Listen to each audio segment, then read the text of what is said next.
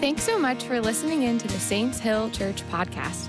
Our vision is to see heaven come to earth, and we do this by equipping the saints to know who they are in Christ, to walk in freedom through the truth, and make disciples who change the world.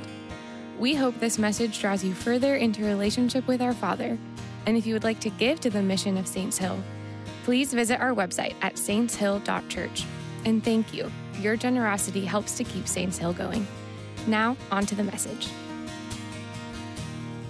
We're in our Luke series, The King is Here. Amen? The King is here, right? The Lord is here. And tonight I've titled the teaching, At Your Word I Will. So before we jump in, I'm going to pray.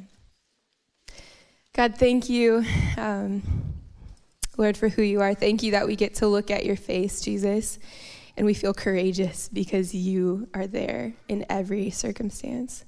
God, tonight, I just ask that you break off any fear, any lack, Lord, that's holding us back from anything that you're inviting us into. God, I thank you for the saints in this room. God, people who have given their yes to you and have seen breakthrough in areas. God, we just invite you to do more. We come alongside you tonight. We say, do whatever you want, Holy Spirit. We love you, Lord. You always have more than what we could ask or imagine in store for us. So we just give ourselves to you tonight. God, open up our hearts and our minds to your word. Jesus, prune what you want to prune, Lord. Come and meet us as we teach tonight. Amen. All right, open up to Luke chapter 5, 1 through 11. So tonight, we're going to look at how obedience breaks us open and leads us into further communion with God, with more room for his Spirit to move. And as you're opening up, I have a story. So since December, I've been playing the scene in our text in my mind over and over again. It's a very fun story, and I am one for stories. And I've also been in Barcelona I basically skipped the winter of Oregon, which I feel like overly privileged of that. So, I've got a lot of vitamin D in my system. It's really great. But so I've been in Barcelona, and something in the city that is very famous and very awesome is Sagrada Familia. Has anybody heard of this Sagrada Familia? Wow, only a few. Well, we're going to show you what it is. It's a basilica. It's a Catholic basilica that's been under construction. And me and a few friends from Newburgh actually got to go to it. There's 4 people from Newburgh with me in Barcelona. Isn't that crazy? That's so wild. And pretty unplanned. The Lord is really creative. The people that you hang out with tonight, seriously take Alex up on that Newburgh after dinner card and go meet with people. You guys are the church. Amen. We're all the church, but get out of the building and go and do work together. All right, Luke 5. Story. This is Sagrada Familia. Nice, Hannah. I don't know how long that's been up there. Wow, this is it. I totally took this picture. No, I didn't. I absolutely lied. Yeah, there has to be a certain quality of photo for slides, but I did take this picture. One of the people I took was Lizette, and she breakdanced in front. I'm also, like I said, I'm a coach, so obviously I'm coaching her how to breakdance. I don't actually know what was happening, but yeah, that's Lizette. Good job. All right. So those are my qualities of photos. So anyway, we attended Mass, all right? So you can pay to go into the Sagrada Familia, or you can go to Mass on Sunday, which is international. So obviously it was in Spanish, Catalan, Polish, I think Latin at some point, and I had no idea what was going on. But all of a sudden, there was English, and it said, one day, as Jesus was standing by the lake of Gennesaret. I honestly was stunned and confused, because if you look down at what we're reading tonight, that's what we're reading tonight. And that's something that I had given in December. Alex told me about this passage in December, so I had been praying about it. And then all of a sudden, in this crazy basilica across the world, the Lord, the only thing that I could understand was what he had been teaching me for weeks. So needless to say, I left Mass laughing. And God is intentional. He is actively pursuing us. He's inviting us into a story of redemption of all things. He cares about the details of your life. He knows every hair on your head. He knows how the mountains were formed, and he knows how to move them. And tonight, he's moving us into new collaboration with him, with a yes. So let's read this passage. One day, as Jesus was standing by the lake of Gennesaret, the people were crowding around him and listening to the word of God. He saw at the water's edge 2 boats left there by the fishermen, who were washing their nets. He got into one of the boats, the one belonging to Simon, and asked him to put out a little from the shore. Then he sat down and taught the people from the boat. When he had finished speaking, he said to Simon, "Put out into deep water and let down the nets for a catch." Simon answered, "Master, we've worked hard all night and haven't caught anything. But because you say so, I will let down the nets." When they had done so, they caught such a large number of fish that their nets began to break. So they signaled their partners in the other boat to come and help them. And they came and filled both boats so full that they began to sink. When Simon Peter saw this, he fell at Jesus' knees and said, "Go away from me, Lord. I am a sinful man." For he and all his companions were astonished at the catch of fish they had taken. And so were James and John, the sons of Zebedee, Simon's partners. Then Jesus said to Simon, "Don't be afraid. From now on, you will fish for people." So they pulled their boats up on shore, left everything, and followed him. Is the Lord already speaking to you about what he wants to say tonight? He is to me. All right, 3 things that I want to point out for us tonight, and they are alliteration, whatever. All of them start with P. Perspective. When we say yes to the Lord, our perspective is shifted, our purpose unfolds, and our participation is invited. All right, so first, perspective. If you notice in the story, Jesus taught. There was a whole teaching, and Luke actually doesn't explain what Jesus was teaching. Jesus is more than just a teacher. Luke also happens to be the author of the book of Acts, which is personally one of my favorites because it's all about the actions of God's people when they get into the world and they go take him at his word and follow. So Luke is a big action guy, and I'm a big action gal, so here for that. What Simon says back to Jesus is significant. First, "Master, we've worked hard all night, but at your word, I will let down the nets." Okay, pause. I had to also research what it meant to clean nets, because I think when I first read this, I was like, maybe they're like scrubbing it with like soap. Like the nets are like brown and they want them to be white, like Nikes or something. But no, when there's an empty net, it gathers sticks, it gathers leaves, anything that's not a fish. So pretty disappointing. So they were already cleaning their nets. And so putting them back into the water would have essentially been just like double the work after a long night, okay?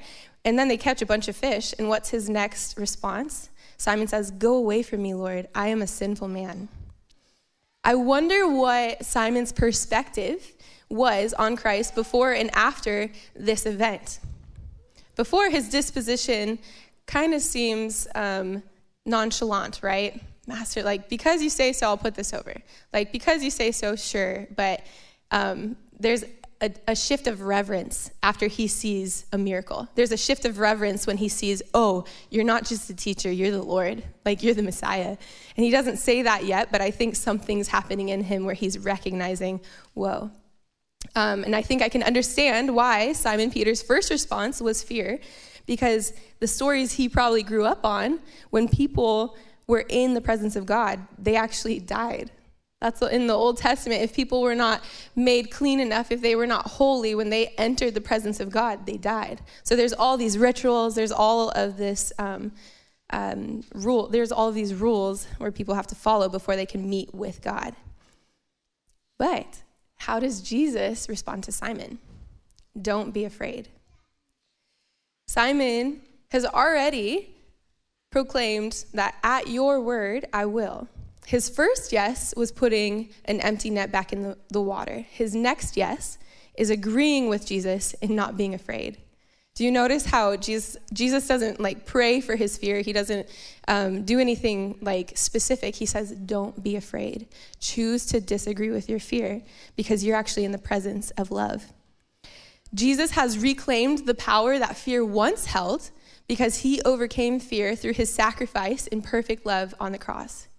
He took everything that we had to be afraid of, punishment, death, rejection, Christ on the cross. When we say yes to him, we actually get to receive his holiness. We get to receive his love.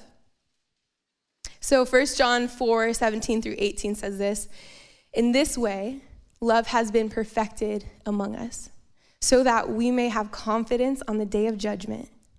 For in this world, we are just like him.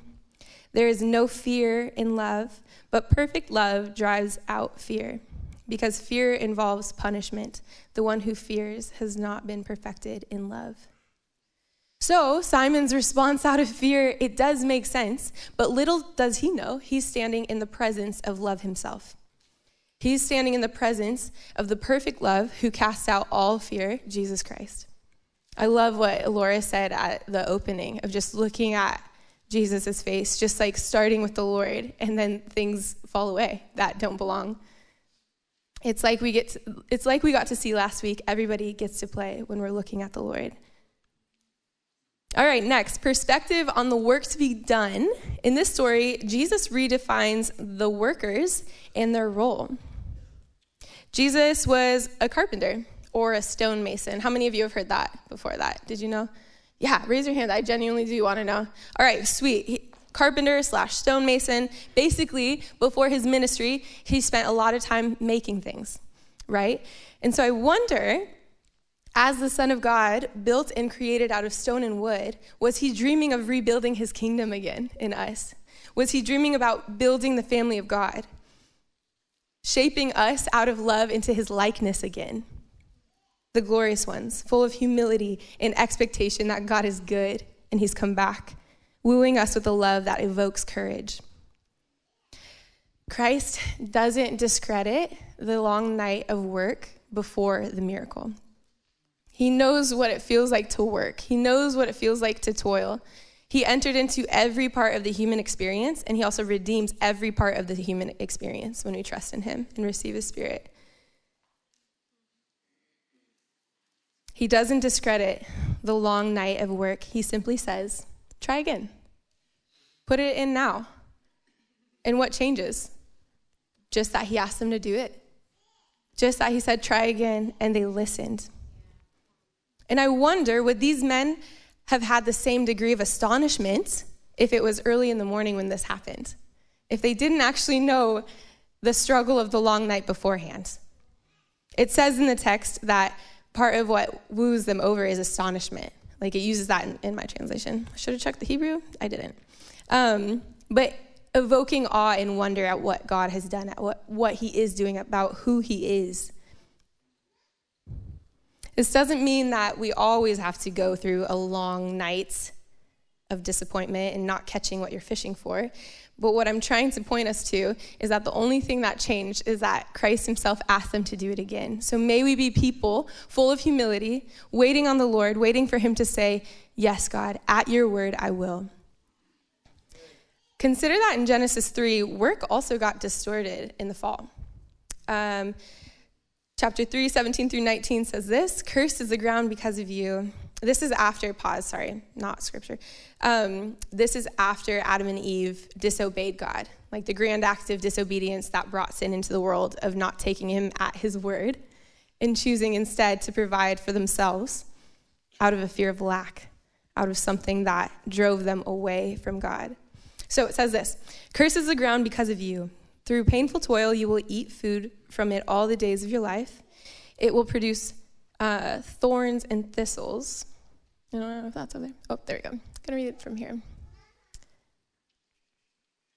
For you, and you will eat the plants of the field. By the sweat of your brow, you will eat your food until you return to the ground, since from it you were taken, for dust you are, and dust you will return. Do you think Adam and Eve ate that fruit because they were afraid they wouldn't have enough? That God was holding something good back from them, even though he said, that he provided everything they needed to live and collaborate with him in the kingdom. Adam, because of disobedience, began to look to the ground to provide for him instead of looking to the Lord. And the result was painful toil. Because we were created to trust God and co-labor with him. We were made to receive from him first and then create out of that, creating out of delight, not out of fear, not out of lack, creating out of, because you say so, Lord, I will. Romans 5:19 says this, for if by the trespass of one man, death reigned through that one man, how much more will those who receive God's abundant provision of grace and of the gift of righteousness reign in life through the one man, Jesus Christ? It goes on, consequently, just as one trespass resulted in condemnation for all people, so also one righteous act resulted in justification and life for all people. For just as through the disobedience of the one man, the many were made sinners, so also through the obedience of the one man, the many will be made righteous. So we have actually been grafted in to Christ's obedience when we say yes to him. That's the first yes that is the beginning of many yeses to come. And it's the most powerful one. When you're grafted into Christ's obedience, you receive the ability to live with a continual yes to him through his Spirit. Yes to living, yes to receiving, yes to choosing the better portion, which is God himself. So separated from the unconditional and perfect love of God, humans feel the need to work out of fear of not having enough or fear of people rejecting them. I'll say that again. Apart from God's love, people work out of fear of not having enough or not being enough. Wanting to prove yourself means needing validation of your work and your worth. That's not freedom. That's not how we're supposed to live. That's not how we're supposed to work. And Christ is the answer to that. You don't have to prove yourself anymore, but you get to create and accomplish with Jesus. The glory that you're hungry to see is found in his face. It's found in relationship with the Father and creating with him. Something we like to say around here at Saints Hill is, in the kingdom, you no longer work for an identity, you work from an identity. You don't work for it, you work from it. And as we are reincorporated, brought back into the family of God through Jesus, with a yes to him, work becomes purposeful and enjoyable, no matter what it is. Creative, innovative, delightful work comes out of the kids delighting in their Father who is the creator. Moving on to purpose. The resurrection of Jesus has changed everything, every part of life, including work. And tonight, I believe that the Lord is going to breathe on callings and kickstart purposes that he's actually given people, or he wants to give you a purpose tonight out of his love. Yeah, let's go. Wow, thank you. That was great. I love woo people. Maybe that's the sport person in me. Okay, in Acts 5, a group of the apostles actually got stopped by the Sanhedrin, which is the Jewish authority. Okay, before we read this scripture, it's interesting to me to see the transformation of all of the disciples. It's really sweet to go through the scripture and see that as they understand who Jesus is more and more, that they are transformed. And so we're about to read something that Peter says. That's just really great. Okay, so Acts 5, verse 29 says, "We must obey God rather than human beings. The God of our ancestor raised Jesus from the dead, whom you killed by hanging him on a cross. God exalted him to his own right hand as Prince and Savior, that he might bring Israel into repentance and forgive their sins. We are witnesses of these things, and so is the Holy Spirit, whom God has given to those who obey him." So the next part of the scripture, there's a man, Gamaliel. I actually don't know how to say his name. I needed to ask somebody that before. And he is part of the Sanhedrin, and he says, no, we don't need to kill these men, because if what they're trying to do is not of God, it's going to fail. But he says, if it is from God, you will not be able to stop these men. You will only find yourself fighting against God. Do you see the correlation between this story in Acts and the story we just read out of Luke? when Jesus says something, when God says something, all of what you need is in that spoken word. Everything to fulfill the promise, he's already saying, go for it. I'm with you, right? And so if we hear from the Lord in something, we better go. Philippians 1:6 says, being confident of this, that he who began a good work in you will carry it on to the completion until the day of Jesus Christ. What is God's purpose and activity? Where do you see him working in your life? Where do you see him leading you into something? Because if he started it in you, he's not going to let it not happen. He's not going to let it go. If he's given you a promise, it's going to happen not because of your strength, but because of his word, because he's spoken that over you. If he says you're righteous because of his son, you are. That's your identity. Simple as that. As you read the scriptures, even in my life, like the Lord has just combed through areas in the word that I skipped over for so long, where I would just read and kind of just go over my head. And as I just encounter his love over and over again, all of a sudden, scripture that kind of felt like, oh, that's not for me. I was like, whoa, that's my identity. I have an inheritance. I have a family. I'm not going to be forgotten. He never leaves me. Loneliness? No, not in the name of Jesus. Fear? No. So the carpenter is building his church, and his church is you. You sitting here tonight, you listening to this, we are the church, and he's building us. Corinthians says that knowledge puffs up, but love builds up. So may we be built up by his love before any kind of knowledge where we're trying to fish all night and picking up nothing. Start with his love first. We get built up as we get loved by God. It's so funny to me. I wrestle with having to do a lot of activity, right? I'm a very active person. And so when I mistakenly try to do things before meeting with the Lord, it seems like they're harder. Can anybody relate with that? It's like, oh man, there's so much to do. There's so many people to tell the gospel to. There's so many people to speak identity over. But have you met with him and received yours before you're trying to go and do? He has put glory in you that unfolds with every act of obedience toward him. Jesus is calling us into something extraordinary, and all that is required is trusting him with a yes. Because you say so, I will. Because you say so. So, Saints Hill, be dependent on his voice. Watch obedience lead you to new depths with the Lord. Another thing I see in the story that was convicting is a disruption from Jesus can be an invitation to the impossible. Jesus just steps into a boat to go and teach. Honestly, if I was Simon, I would be so irritated. I'd be like, you had to choose my boat. There's even 2 boats.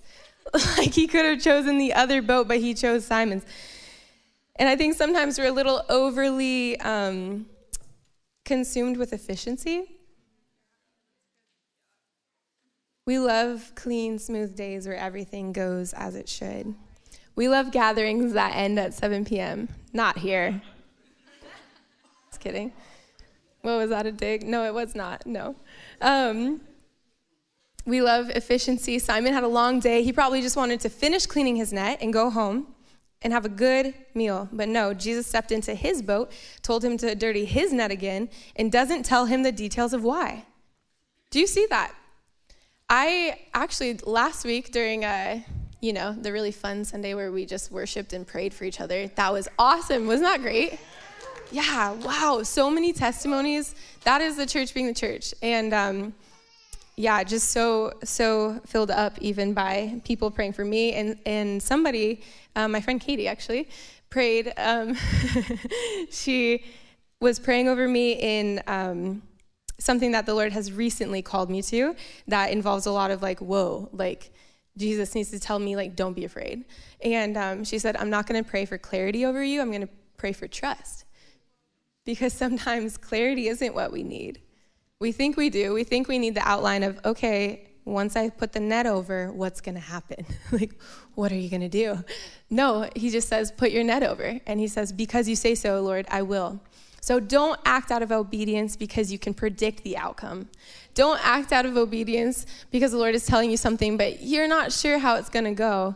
No, he's always good. He doesn't hold back anything from you. So if he's telling you to do something, whether it's in the scriptures or from somebody who's praying for you, follow his lead. Follow the Spirit, even if you don't have the details.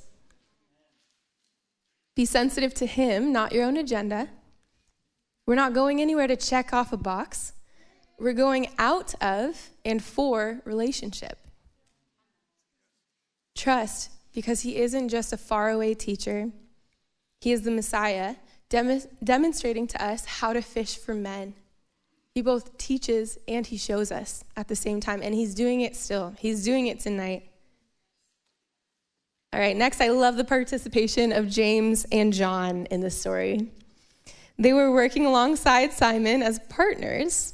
Basically, they were co-workers. Do you catch that? They were just co-workers of Simon.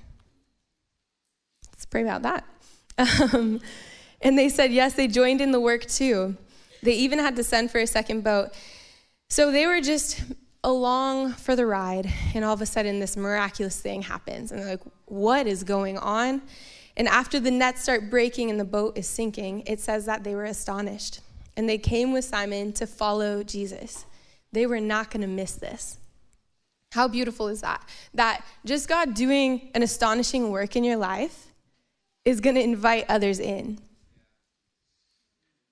The yes to what God is asking you to do, no matter how small or how big, invites others to say yes to him too. If you have a heart for people to know the Lord, just say yes to God and what he's asking you to do next. Amen. I think there can be so much pressure of, I have so many people in my life that I want them to know the Lord. I want them to know Jesus. Like, that burns on my heart. For my family, for my friends, for people across the globe. And something that the Lord's recently released in me even is, if I am just following him, he's going to take the lead, and he loves those people more than I do. And so he's drawing them in as I follow him, as I obey him. If he says, yeah, share the gospel right now, I'm going to do it. If he says, sit back, come and meet with me, I'm going to do it. And so may we be a people with that degree of obedience, because your yes makes a way for other people to say yes. That's why we share testimonies, right? You hear of other people's yes and you get stirred up. So the pressure is off to make anything happen out of your own strength.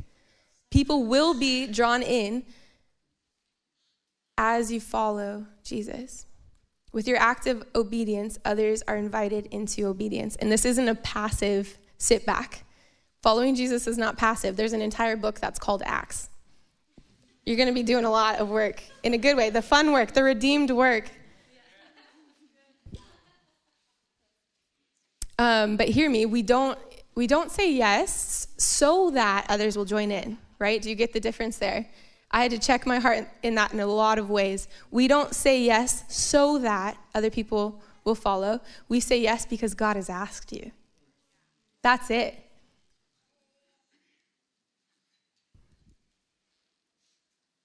People don't need to be told.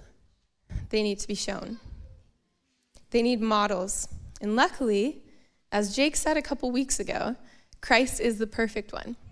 Actually, I was gone for that teaching, and so I was catching up. And a lot of what the Lord was, even through this story, teaching me, Jake stole a bunch of my content. I was like, man, he already said it. Christ is the perfect model. So when God invites us to collaborate with him in the kingdom, the power of your yes isn't based on you. It's about Christ. He's the perfect model. Lord, tonight, would you just release any pressure to be a perfect model outside of you? Lord, in the room, God, I just ask for new courage that comes out of just your perfectness, Jesus. That we don't have to dress up your gospel in order for people to come. Father, you are the most beautiful, inviting God. So we just give up our need to feel or be perfect in order to actually tell other people. God, we just release that right now, Holy Spirit. Thank you for freedom tonight, Jesus. Thank you, God. So follow his voice, follow his voice. go and fish for men and tell them about the kingdom, tell them about the gospel, but do it connected with God's voice, not out of a fear of lack, not out of a way God hasn't asked us to work, because we're like seeds. Everything needed to walk out God's call on your life is in us and gets unlocked with his invitation, with his spirit. When we say yes to the Lord, he's put things in you that the world needs. There is a unique, specific thing in you that as you say yes to Jesus, comes out. You participate in a body. There's a lot of different parts, and we need everybody. David says this, he actually sings this, in Psalm 139, 13 through 14. For you created my inmost being. You knit me together in my mother's womb. I praise you because I am fearfully and wonderfully made. Your works are wonderful. I know that full well. I think a lot of people have heard this verse probably many times. But those two words, fearfully and wonderfully made, you were made in such a way to evoke awe and wonder as you go. Just like the miraculous catch of fish, that shouldn't be possible. That was outside of like what people viewed as possible, right? Net goes in, comes out, fish are bursting, boats sink. After a long night, that was a miracle. And God wants to do a similar thing in you as you say yes to him. Any areas that you think he can't actually transform and change, you just got to say yes. Because you are fearfully and wonderfully made. You following Jesus will invoke fear and wonder in a good way because his works are wonderful. There will be astonishment that points people to Christ as he does a work in you through his spirit. Even last week, and we're going to get to hear a testimony in a second. Actually, yeah. One more scripture, and then we're going to do a fun thing. Okay, Romans 8:27 through 28. And he who searches hearts knows what is the mind of the Spirit, because the Spirit intercedes for the saints according to the will of God. And we know that for those who love God, all things work together for good, for those who are called according to his purpose. What then shall we say in response to these things? If God is for us, who can be against us? And as you become like the perfect model, as you follow Jesus and the things inside of you are brought out because he loves us and he's showing us how to be human again, as you become like Christ, receiving from the Father, spending time in his presence, you are collaborating in the redemption of all things. Christ is the head and he knows where he's taking us. So when you pray for healing, expect that he's going to do something that brings redemption, that he's doing something that brings the kingdom. When you get a word for a person, go and tell them. I can't tell you how many times that I have just like a little like prompting. I'm like, I don't know if that's actually the Lord. And so I sit back. My roommate, Jenna, we love Lent. We're practicing like, just like Lent in our household. And she's not giving something up. Every day she's actually asking God to tell her what to do for that day. Like that's her practice. She's inviting the Lord to speak and then daily live out that obedience. Small yeses become big yeses. And so may I challenge you tonight, ask God what he has for you to say yes to tonight. Thanks for listening. If we can do anything to help you, or if you want to stay in the loop with what is going on in and around the church, you can follow us on Instagram, download the Saints Hill app in the App Store, or visit our website.